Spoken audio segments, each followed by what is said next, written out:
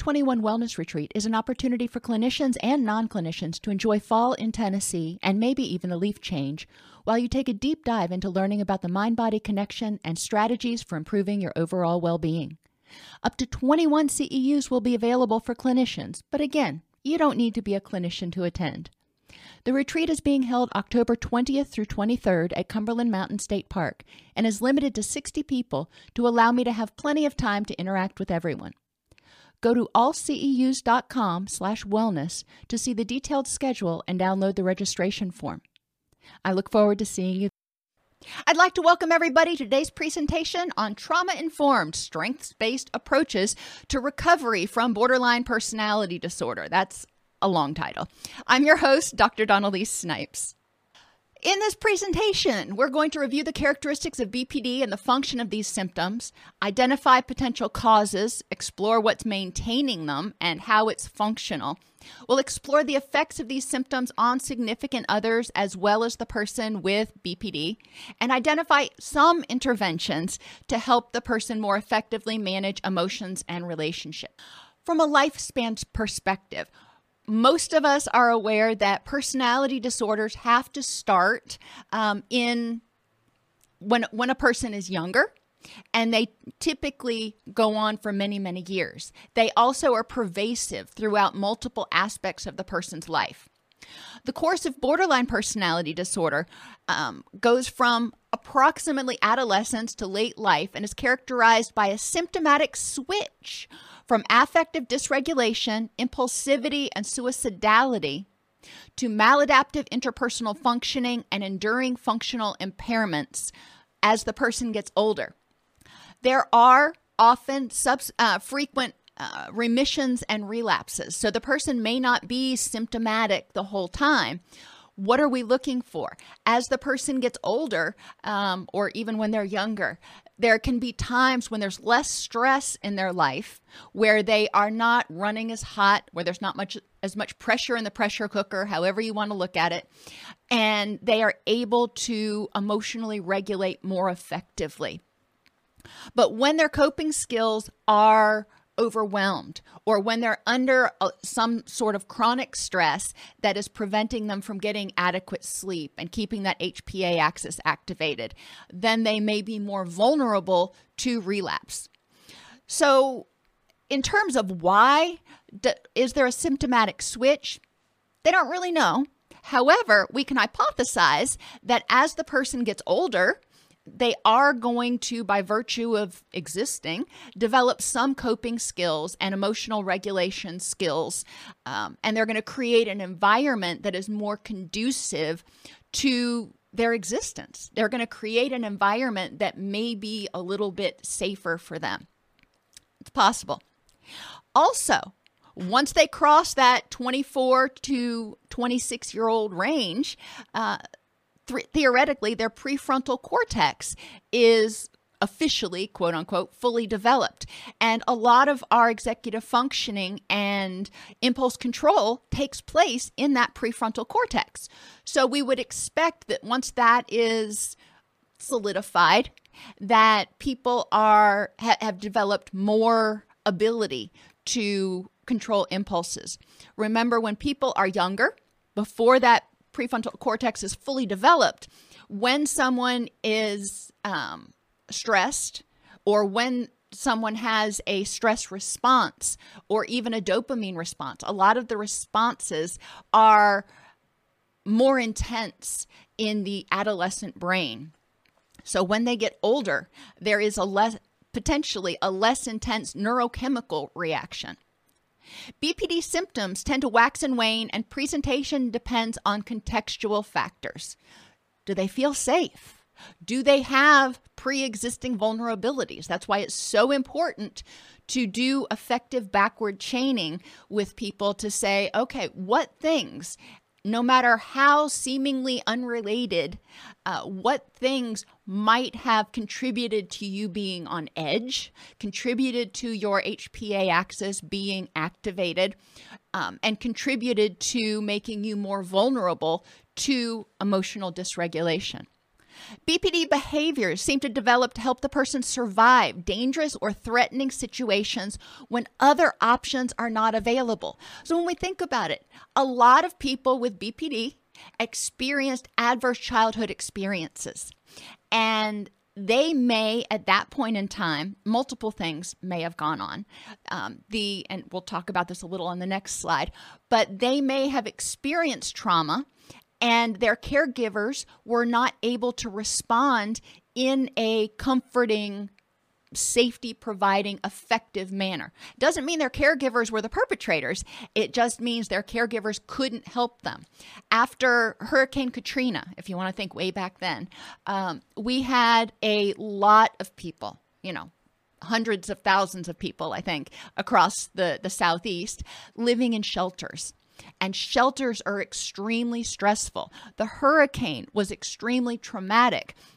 And no matter how much these caregivers really tried to help their children feel safe, safe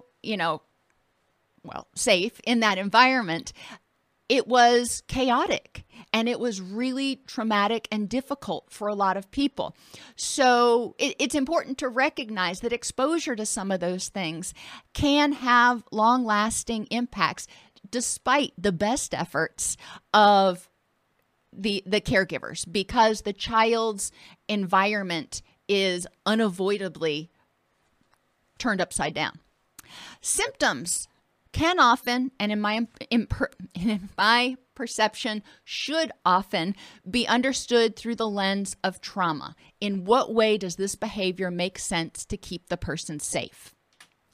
Childhood trauma may increase the risk of borderline personality disorder or BPD symptoms. They may not rise to the level of official diagnosis, but I want you to recognize even subclinical BPD is going to have negative impacts on the person's life and relationships, and even subclinical symptoms indicate that there was something that triggered that reactive compensatory mechanism. So we don't want to minimize it.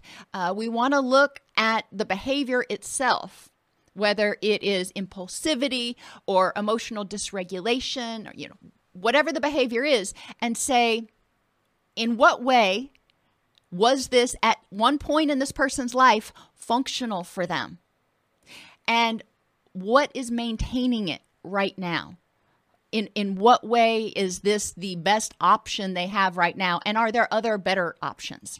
When children experience childhood trauma, and I'm not going to spend a lot of time on this because I know we've talked about it a lot, remember their brains are kind of like a clay pot that has not been put in the kiln yet. It is still malleable. It's easy to, change its shape or even put holes in it. That's what a child's brain is like. It's much more sensitive to assaults than an adult's brain. Therefore, when they experience trauma, they often have alterations in that HPA axis, or the hypothalamic pituitary adrenal axis. When it is activated for too long, the receptors for things like glutamate and cortisol become resistant. They say, we're running too hot. We can't keep this up. So then the person starts to develop other syndromes. And we've talked about the flat and the furious before. When this happens, when the tissues become resistant, then it takes a whole lot more of cortisol, norepinephrine, adrenaline, those sorts of things to trigger a response, which you might think is great. But unfortunately, those same chemicals, specifically dopamine and norepinephrine, are needed to experience pleasure. So they go into this state of being flat, where their brain just can't get excited, good or bad, unless there is something significant. But when something significant happens, the floodgate opens. Instead of being a garden hose, it's a fire hose. And that results in an extreme activation of the hypothalamic pituitary adrenal axis. When we see this in children, when we see this in adolescents, we need to note that they are potentially experiencing emotional dysregulation. They're not being, quote, brats or dramatic. They are experiencing a much more intense rush of those neurochemicals. And, the exact reason is really not important at that point in time. We want to validate how they're feeling in the moment and say, okay, I can see that you are feeling completely overwhelmed right now. All right. And validate how they're feeling and then help them figure out how to deal with it. Neurotransmission, how the neurons actually communicate, how the HPA axis communicates with the HPG axis, the influence of the amygdala, all that stuff gets changed. So certain circuits, particularly fear circuits and threat circuits, become stronger. And the other circuits, the downregulation, if you will, circuits become weaker. So there is more emphasis on threat, protection, hypervigilance. The endogenous opioid system is altered. And we know that endogenous opioids are involved in the calming response as well as the pain response and the stress response. So people with borderline personality disorder or a history of trauma who develop borderline personality characteristics may also experience more pain than other people, and legitimately experiencing more pain because their opioid system is less online or their opioid system is wonky. Neuroplasticity in the childhood period also is altered. Their brain, because it is more sensitive to assaults, they found that the brain may react to those assaults, but then the brain also may reach a point because of the high levels of excitatory neurochemicals. There is pruning back of those neurons. There is neurotoxicity that is existing. And we actually see changes in areas in the brain, changes in volume, some get smaller, that are involved in the stress response, including the prefrontal cortex or the medial prefrontal cortex, the amygdala, which is where our fear processing happens, the anterior cingulate cortex, which is a place in the brain that's kind of the monitor. It monitors social situations to identify, okay, do we need to be excited or do we need to be threatened at this point? And the hippocampus, which is also involved in emotional processing. So if we actually have, we actually do, there's no if about it, physiological changes in the structure of the brain, then we're going to have a brain that operates differently than someone who has a brain that doesn't have those changes to it. People with borderline personality disorder often have a lack of a sense of self. If they aren't someone's something, then they're nothing. And we want to look at that. If they grew up in an environment where the only way they could get love, attention, security was to make sure that they filled a function, that they were a caregiver, that they, appeased someone else, then when they grow up, they may not know what they like. They may not know what they want to do because they've spent all of their life trying to be someone else's something, trying to fill a role. And we want to recognize that a lot of people with borderline personality characteristics and or addictions, because there's a lot of borderline personality characteristics in active addiction, may have grown up in a family where there was one or more caregivers who had borderline personality characteristics or an addiction. Doesn't mean it is 100% true, because like I said, there are times where children experience traumas and their parents did their, very best to help the child, and the child wasn't able to cope. There are children who are born and they are high needs children. They tend to be more highly sensitive and dysregulate easier from jump. But because that happens, if they're not in a validating environment that says, okay, little 18-month-old, I can see that you are, completely melting down here, and providing them the structure and safety that they need at that point, then it creates an invalidating environment and fails to teach them ways to control or tolerate their distress and re-regulate themselves. A lot of people with BPD are unlovable for who they are. And for the rest of the presentation, to save time, I'm just going to say people with BPD. Please know that that means people with BPD or BPD characteristics, even if they don't meet the threshold. Anyhow, a lot of times they receive that message that you're lovable for what you do, not who you are. They live in near constant fear of abandonment. And if they're in a relationship that's secure, they are hypervigilant to micro expressions or anything that might indicate that there's the slightest chance that they may be abandoned. They experience emotional discontrol or dysregulation and have an inability to effectively self-soothe a lot of times, or at least inability to self-soothe in healthy ways, and a lack of effective coping skills.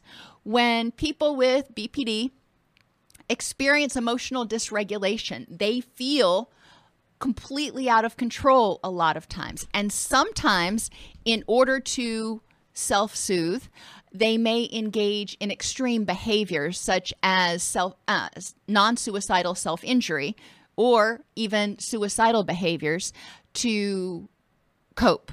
And most of the time, the intent is non-suicidal self-injury. However, it's easy, especially in a state of extreme distress, to cross that line.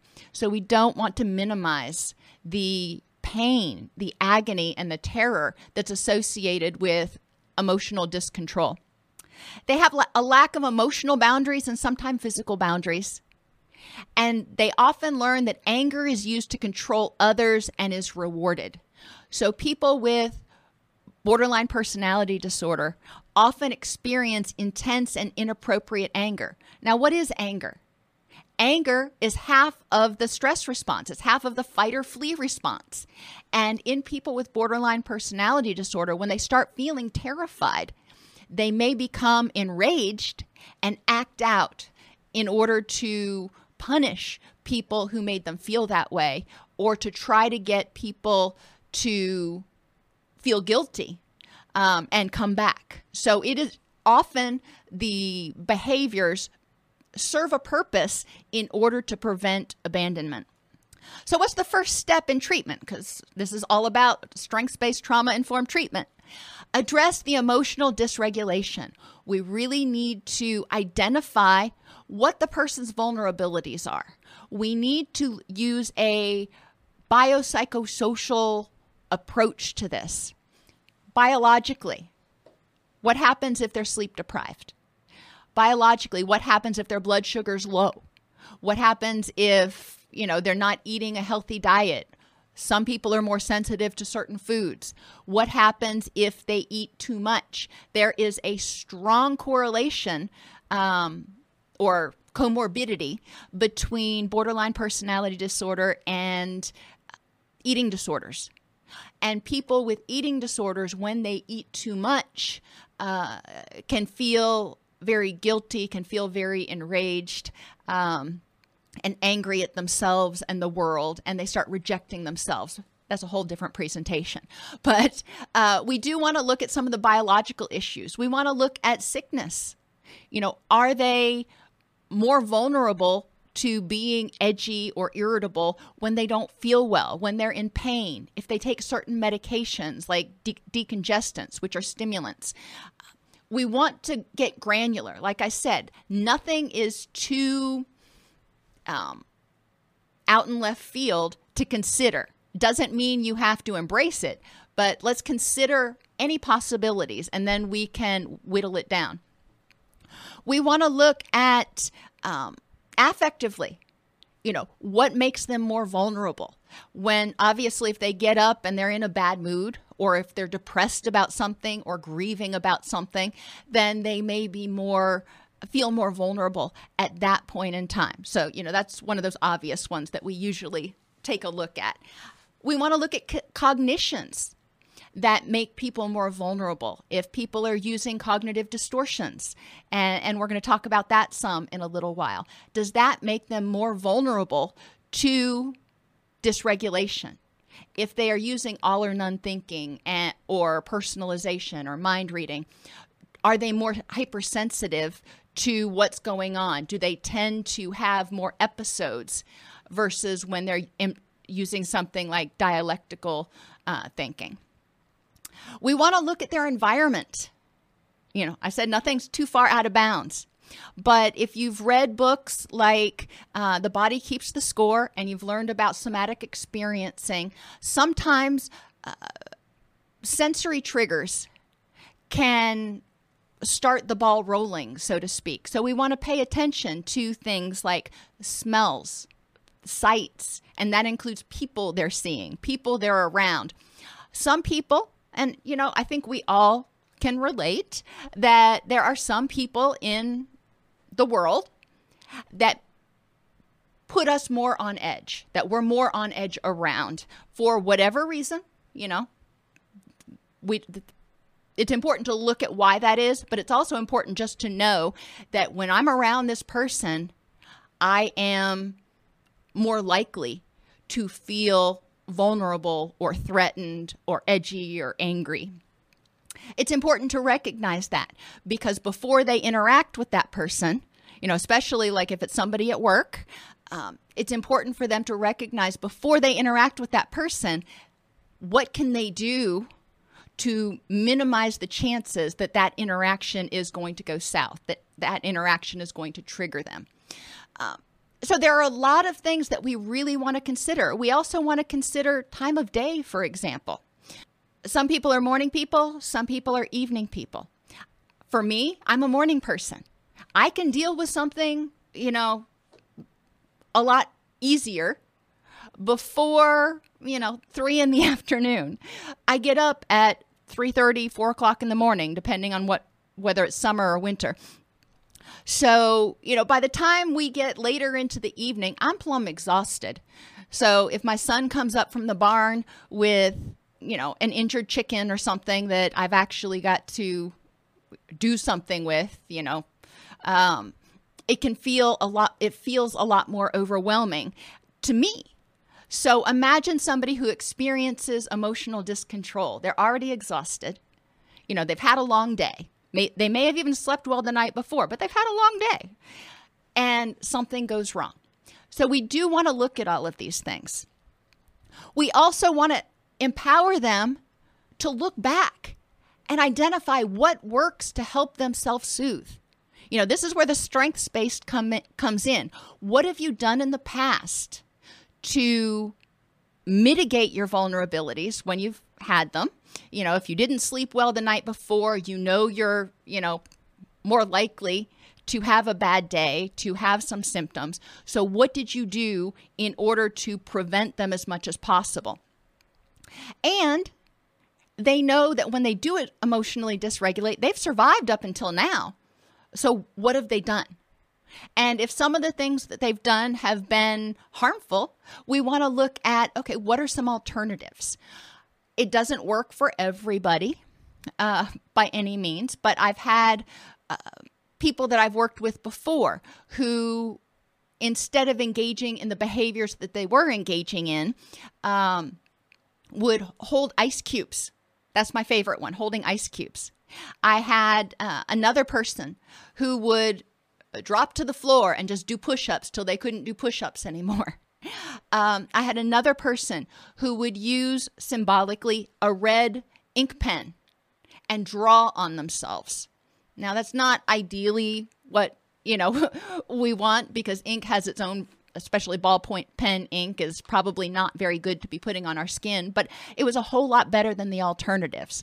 So we want to start identifying what has worked and what are some ways that you could modify that if it was harmful, modify that to possibly work for you now. Oh, I had one adolescent that I worked with who had a favorite band, and she would put on her headphones whenever she was feeling dysregulated and just listen to that band, because she would listen to the words and she would get caught up in the songs and it would distract her. It would help her with her distress tolerance. So there's a lot of different things. And we want to help them identify other effective distress tolerance techniques. And if you're familiar with dialectical behavior therapy, Linehan has the mnemonics, accepts and improve, that can be really effective at helping people identify techniques that they can use. And Melissa is very correct. It is crucial to identify, and I actually created some posters that can be used, and I would say down to even to elementary school. So children, no matter what age, are exposed to them, but created posters with accepts and improve and pictures for the littler kids of different things that they can do at each level. In school, you're not going to have ice cubes handy to go hold, but what can they do? One of the things they can do is go to the bathroom, splash cool water on their face. If they're wearing makeup, they may not want to do that. Another thing they can do is go into the bathroom, go into the stall in the bathroom and do a wall sit. You back up against the wall, walk your feet out a little bit, and slide down until your thighs are parallel to the ground. And within about 10 or 15 seconds, that really starts to burn like nobody's business. And it's not the be-all, end-all, but it certainly distracts you for a moment until the person's system can catch up and help them, the adrenaline go away a little bit and help them get into their wise mind. But yes, educating teachers about this sort of thing is really helpful so they can notice when students are starting to become triggered. They can notice, or they may know ahead of time that, if Sally gets an F on a test, or in some cases, if Sally gets a B on a test, that is a trigger for dysregulation, and they can be sensitive to that in handing out the tests instead of just passing it out and going, well, there's your grade, good luck, see you tomorrow.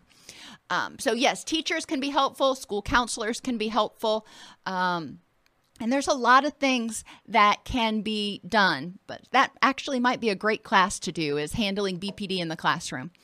The next step, once you have helped the person identify their vulnerabilities and some distress tolerance skills in order to help them start being safer, you want to identify the most salient symptoms for that person. Do they tend to dysregulate? Is that a really prominent symptom for them? When they are, or if they are impulsive, quote unquote, what does that look like for them? We want to look at the symptoms function. In what way is this behavior protective? We're going to talk about these in a minute. Alternate ways to meet that need by asking, what is the behavior communicating? If the person becomes, enraged, they have this sudden rush of anger, remembering that anger is a response to a perceived threat. So, in what way is anger helping that person potentially feel like they're safe right now? What are they afraid of, and what do they need? We want to identify what the symptom looks like for the person. So, inappropriate anger, what does that look like? For some people, they will internalize the anger and may engage in self-harm. For other people, they externalize the anger. They may yell. Other people may go on a really long run, and to the point that they're hurting themselves. So we do want to look at when you get angry, what is your response? How is that behavior being maintained? What are the benefits and other ways to achieve the same or similar benefit? And generally, the benefits revolve around helping the person re-regulate and feel safe and empowered. 3 very simple things. We also want to identify co-occurring issues. There is a strong comorbidity between borderline personality disorder, depression, anxiety, PTSD, bipolar disorder, eating disorders, and addictive behaviors. So we don't want to just say, okay, well, you're presenting with BPD symptoms, so that must be what's going on. We need to look, because most of the time there's other stuff going on. And if we don't also address those comorbid confounding issues, then maximal recovery is going to be probably nearly impossible to achieve. So let's talk about some of these symptoms. Frantic efforts to avoid abandonment. Now that can look very different for different people. But ultimately, we want to think back to when this person experienced their trauma. How old were they? What did abandonment look like to them? What made them feel abandoned? And in what ways was that threatening to them? You know, a lot of times when there's frantic efforts to avoid abandonment, there are also pretty significant attachment issues that the person experiences. So we want to see, what does it look like?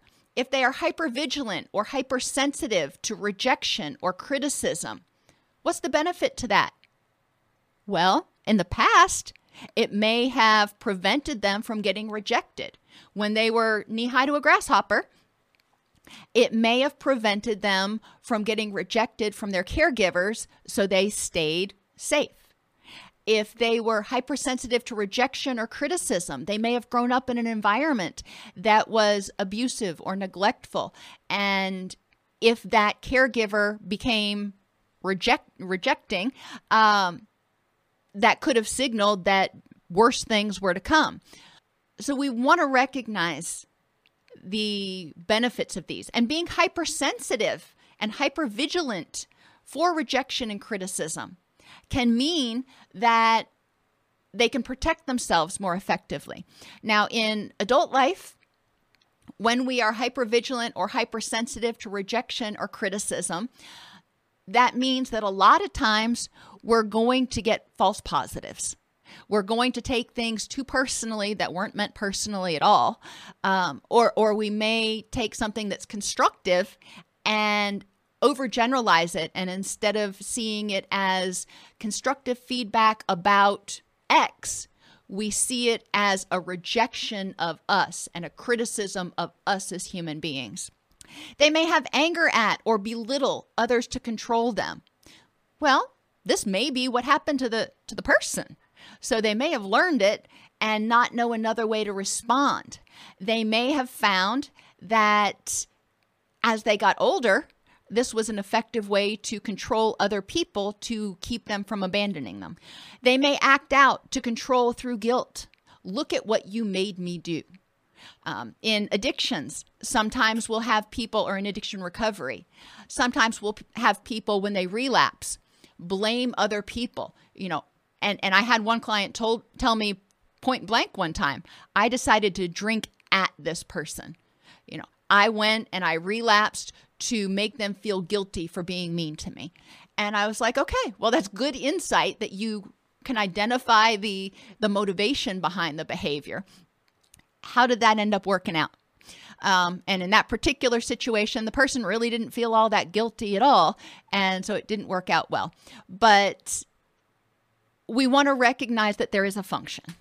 The origins of abandonment fears. Well, obviously, again, we're not covering everything, but a lot of times there's a failure to develop a sense of self due to constantly trying to appease caregivers, feeling a role, growing up in an environment of conditional positive regard. I only love you if. If they grew up in a family where there was an addiction, there is often the tagline, don't talk, don't trust, don't feel, because the person with the addiction controls the family, sort of like a puppeteer.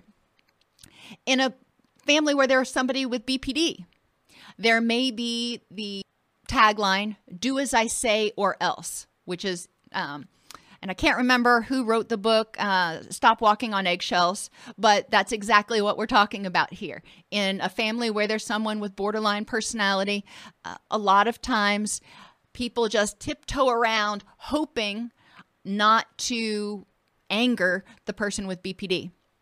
A lot of times the person with BPD has a history of abandonment or rejection. If they are something to someone, then they're filling a need.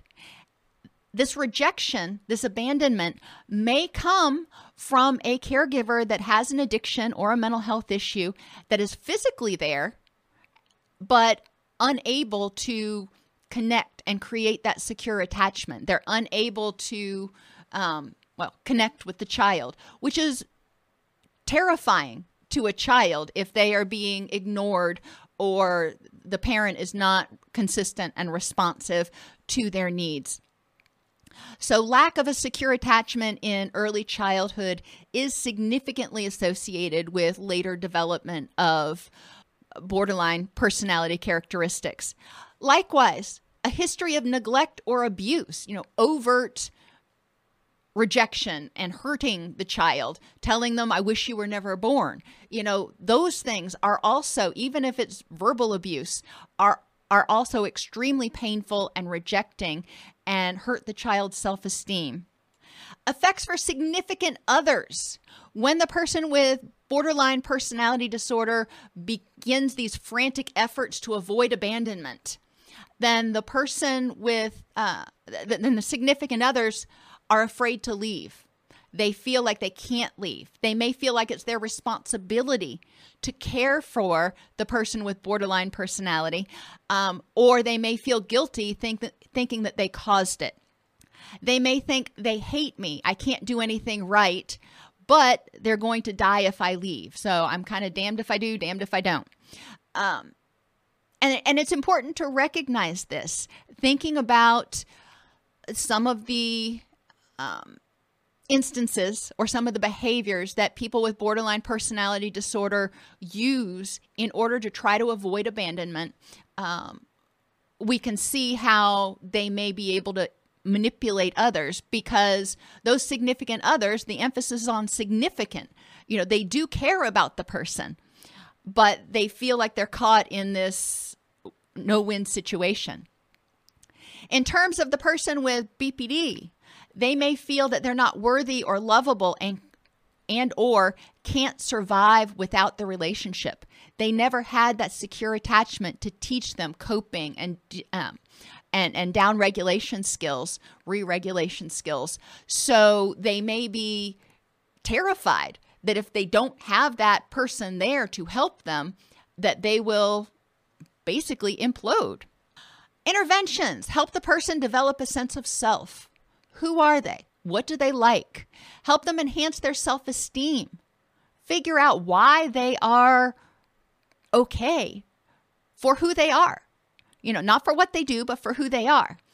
Help them enhance their self-efficacy, their belief in their capacity to deal with life, to deal with emotions, to cope. Help them differentiate between who they are and what they do. Yeah, they're going to make mistakes. They're going to fail. But does that mean that they are a failure? And it's important to separate failure at a task from failure as a human being and talk about what that means to the person. Explore with them what makes someone lovable. Instead of saying what makes you lovable, saying what makes someone lovable. And then once you've talked about that, going back and saying, okay, which of those characteristics do you have? Explore their abandonment triggers. There may be even expressions or body language or even the smell of their caregiver's perfume, if it's still made, may trigger memories of childhood, trigger that HPA axis, and they may not even understand why. But then they may start feeling anxious. So we do want to explore those abandonment triggers. Identify and address messages in the past that communicated unlovability or conditions of worth. Ask them, how would you have wanted your caregiver to act? And then encourage them to do that. Encourage them to nurture themselves as they wanted to be nurtured. Explore the notion of responsibility. Who and what are responsible are you responsible for in the present context? Now, when they were, children, maybe they felt like they were responsible. They were told they were responsible for taking care of their siblings or even their caregivers. They were told they were responsible for how they made somebody feel. Well, we can look back in retrospect and go, okay, what was reasonable for you to be responsible for as a 6-year-old? But we want to really focus on the present and say, what are you responsible for right now? And who? Other people. Who are you responsible for? Their well-being, their happiness, their behaviors, their choices. Now, if they have children, the answer may be a little bit different than if they are an adult with no children and their caregivers are obviously significantly older than them. So we want to look at it rationally. Who are you responsible for and what aspects? I work with my children a lot, and hopefully other people also recognize that, yes, you can trigger a feeling in somebody else. You can trigger anger or fear or sadness or whatever in somebody else, but it's their responsibility for what they do with it. It's their responsibility for how they choose to react in that moment to that situation. So we can't control other people's behaviors. And that's an important takeaway message, which takes us back down to, are you responsible for yourself? And helping them recognize that nobody can make you do these things. They can trigger a feeling that makes you have the thought that you want to, going back to acceptance and commitment therapy, but they can't act, well, generally, they're not actually making you. They're not holding you there and pouring liquor down your throat or forcing you to do something. They are triggering a feeling that makes the person want to do something in that situation. So we want to help them differentiate and help them recognize where their power is in that sequence of events. We want to explore and address abandonment rejection triggers, people, places, things, even dates, like the date that their spouse left them or, the date that somebody passed away. We want to explore sensory experiences, including expressions and body language, and explore faulty thinking, like mind reading or projection, assuming that they know what somebody is thinking or wanting from them, or that assuming that they're going to be rejected. So we go back to, what are the facts in the situation? Let's get away from that emotional reasoning. Personalization. People with BPD have very, very poor emotional and cognitive boundaries because they were taught it was not safe to have their own feelings or thoughts a lot of times. So we want to help them address personalization and find alternative explanations for why somebody may have acted a certain way that had nothing to do with them. And we want to explore things like all or nothing thinking and encourage them to find exceptions instead of thinking, I can never handle it when this happens.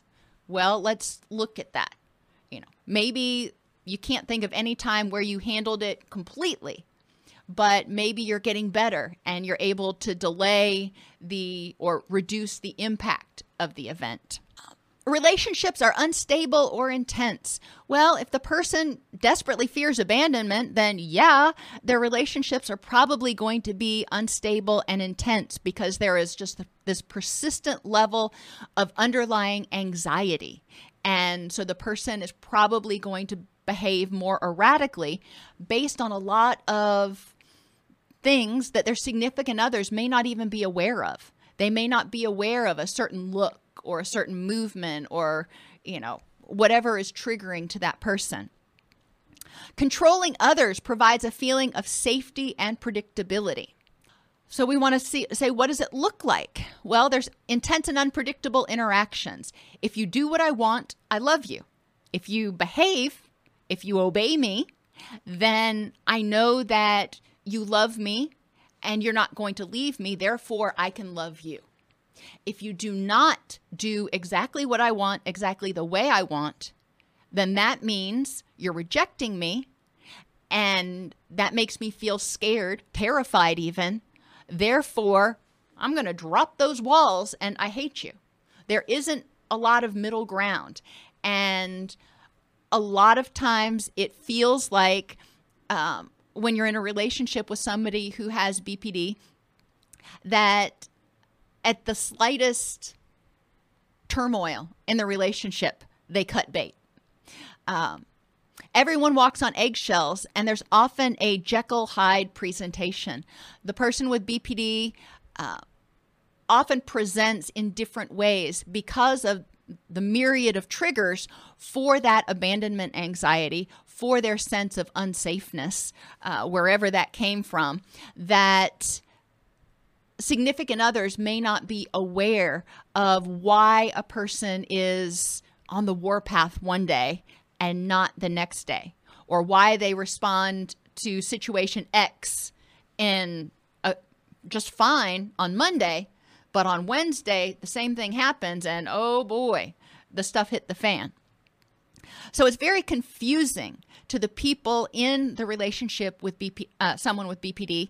And a lot of times, most of the time, I would venture to say, it's also very confusing to the person with BPD because they often don't understand where all this stuff is coming from, because so much of it is ingrained, somatic, back there in the amygdala. You know, a lot of times they don't recognize how many triggers that have been generalized in their environment.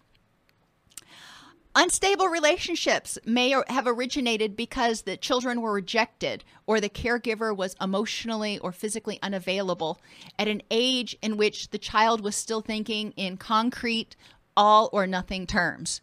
So this happened, maybe up to like age 11, when children still haven't developed abstract thinking. So it's all or none. My caregiver loves me or my caregiver hates me. My caregiver abuses me, therefore they must hate me. So the child switches back and forth. If the caregiver is being kind, they're like, okay, my caregiver loves me. The person with BPD expects rejection and has never or almost never experienced an authentic relationship with themselves or others. Most people with BPD are not in touch with themselves. There's a lack of a secure attachment, which produces an inability to self-soothe and is terrifying. And the person with BPD fears that they can't cope on their own. Repeated rejections become most salient and support all or nothing thinking. They're creating a self-fulfilling prophecy. They don't mean to.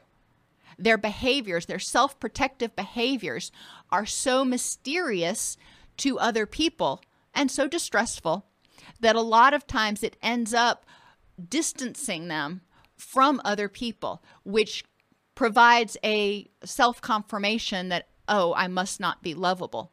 So we need to potentially help people start recognizing the impact of their behaviors, and recognizing that their behaviors may have been being rejected, whereas those people really loved them, but they didn't know how to cope with the behaviors. In terms of significant others, things are things are often all or nothing, good or bad. People who love a person who has BPD live in the same dichotomous world because it is controlled by the person with BPD. They both end up feeling that they have little control over what happens, how others treat them, or if they're lovable. The person with BPD often feels like their perspective is right and the other person's is wrong. And if they would only listen, things would be okay. So the significant others start feeling like they can't do anything right. Like the person's, the patient's needs come first and theirs are always subordinate, which really hurts self-esteem, really makes people feel helpless and hopeless. Significant others often feel that they can't do anything right. They're damned if they do, they're damned if they don't, so they just may give up. They may feel like they're not lovable unless they do what the patient wants, and their wants, thoughts, and needs are not valid. the only valid thoughts, wants, and needs are that of the person with borderline personality. Other people are not trustworthy. What is said one day may be different the next. With the person with BPD, as I've talked about already, the myriad of triggers in the environment can cause them to react differently on different days. So context is key. Interventions: use cognitive behavioral therapy and backward and forward chaining to explore and address real and perceived rejection from others that are in real life, other human beings, from the hecklers in their own head, the messages that they've internalized, and from themselves. I mean, they've got the hecklers, then they've got themselves, and both of those are often very cruel to the person with borderline personality. Differentiate dislike of actions and ideas from dislike of a person, and learn about locus of control. Help them develop the ability to examine and try to differentiate what can and cannot be controlled, and empower them to have the courage to change the things they can. Help them learn to identify and assertively communicate needs and wants, and explore characteristics of healthy relationships, and address the parts of those relationships that feel scary, like honesty, trust, and hope. In terms of self-damaging impulsivity, it often serves as a means of a distraction or escape. They can't control what's going on inside. They can't control that pain, but they can control physical pain. They can control exterior pain, and or what their external behaviors. So that may be serving as a distraction or escape from extreme emotional turmoil or pain, or it may be a way of getting attention to manipulate other people, because they feel so out of control. If they act impulsively, then other people come to their rescue. Other people finally pay attention. What we need to help people recognize is how to communicate their need for assistance, support, etc., safety, before it gets to the point where where they feel they have to take extreme actions. What it looks like, it can be impulsivity in the form of self-harm, excessive spending, addictive behaviors, violence towards self or others, or even overly sexualized behavior.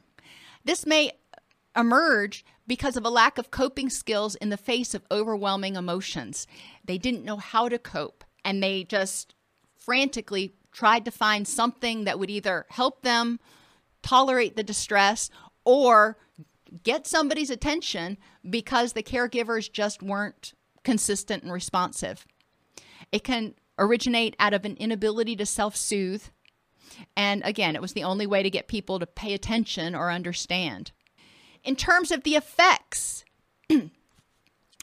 if I blank, this person would be happier and take better care of themselves. So the significant other may start thinking, if I do X, then these symptoms will go away. Excuse me, and it's just not so. I'm bad. If I were better, the person wouldn't have these problems.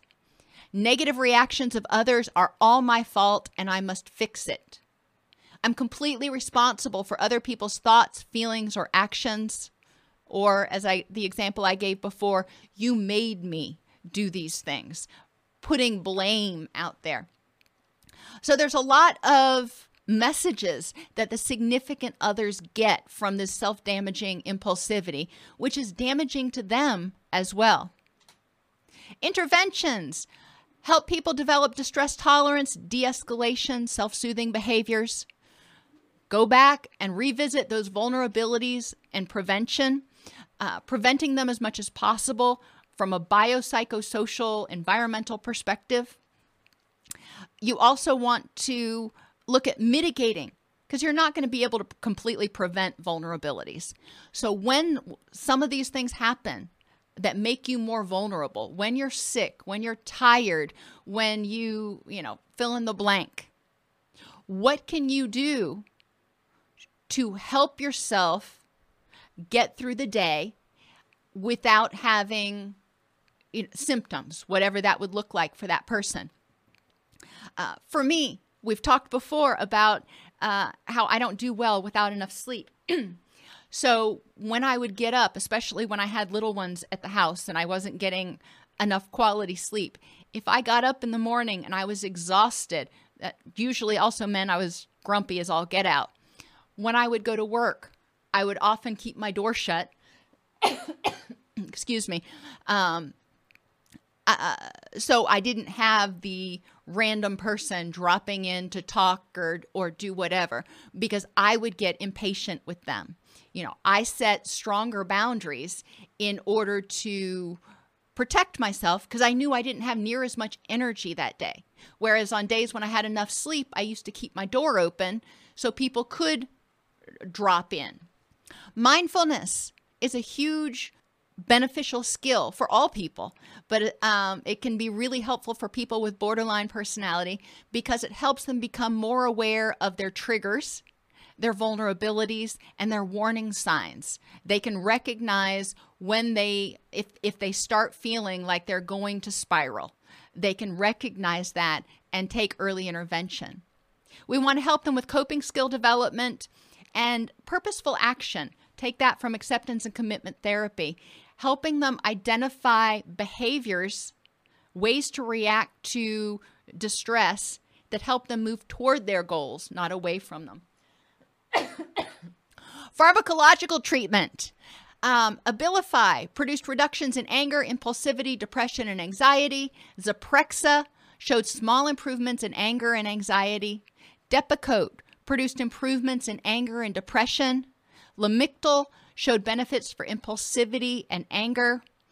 Topamax was effective for impulsivity, anxiety, and anger. And omega-3 fatty acids showed improvements in depression. Now, I'm not endorsing any of these medications. It's just easier to say the trade name than the generic name. But this was based on an article from the American Academy of Family Physicians from 2019. So this is relatively up-to-date pharmacologic information. People with BPD first need to learn how to safely deal with intense feelings. Specific issues which may trigger these feelings and interventions include poorly developed or unstable self-image, often associated with excessive self-criticism. We want to help them develop their self-concept and differentiate the what's from the. They may have interpersonal hypersensitivity, so we want to help them develop self-soothing skills and examine some of those cognitive distortions that are contributing to the hypervigilance. They have intense, unstable, and conflicted relationships. We want to help them learn how to be honest about their wants, needs, and fears with themselves as well as others. So developing mindfulness and authenticity, super hard, super terrifying, because they were probably told as they were growing up that their wants, needs, and fears were overreactions or invalid. So they may reject their own wants, needs, and fears because they've internalized that message. So we need to help people get past that. Develop the ability to learn to trust themselves. Start learning what it means to trust others and learn how to set healthy boundaries. Okay. John points out, in the inpatient settings, these patients can be very challenging. Medications not typically used, and we have to try to manage the secondary gains they get from being in the hospital, or when they try to be the most acute patient on the unit in order to get the most amount of attention from staff. So yes, people with BPD, especially those who are in treatment for something, obviously they've got confounding issues that are going on and they feel out of control. They feel vulnerable. They feel raw. They feel terrified. So they may be seeking that comfort that because they don't feel like they can do it. So in inpatient settings, it is very difficult, and it often does require a lot of work empowering the person, validating their feelings, being responsive to their needs, when they say that they're feeling out of control, validating how they feel, working with them to develop skills and tools that may help them go a little bit longer before they need help, and then really rewarding and putting a lot of effort into highlighting their self-efficacy as they become more effective at coping. But yes, people with BPD do require a lot more one-on-one time, a lot more counselor time, because their neurochemistry is so much different, because they do significantly have a more significant, whatever I'm trying to say, they dysregulate a whole lot more intensely, and it's from a neurochemical perspective. So their feelings feel more intense to them and more overpowering. So they do require more assistance until they can learn how to better regulate their HPA axis.